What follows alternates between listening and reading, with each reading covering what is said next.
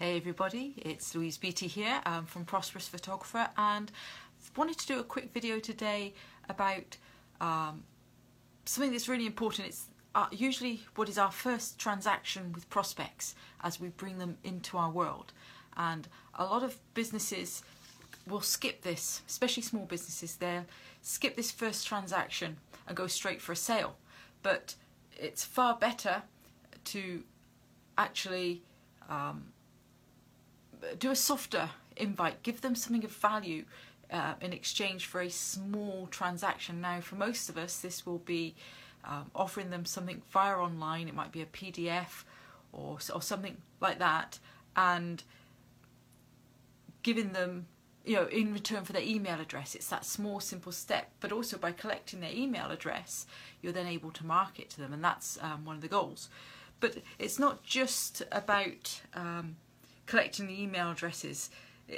Sometimes there's other ways of doing it. And what I want to talk to you today about is the principles of this, about giving value, and show you an example of something that's been done really well. This here is a little magazine, and my mum found it in a health shop and she sent it to me. So it's a free magazine put together by A. Vogel, the company that does a lot of herbal stuff. And what they've done, it's doing its job because my mum sent it to me. My mum picked it up for free. She sent it to me, and I wanted to show you this because it's not all about selling at all. It illustrates a few of their products, but with information about them. It tells the story behind them. And then, hello Caitlin, I can see you. You're still in Poland. My stepdaughter's just joined. But then it gives tips and advice on, sensible snacking. Don't let cravings catch you. There's the odd reference to their product. There's a bit about alcohol and how to avoid it without looking a party pooper. Water. There's all sorts of health-related tips. And then there's a few mentions of some of their products that can help you.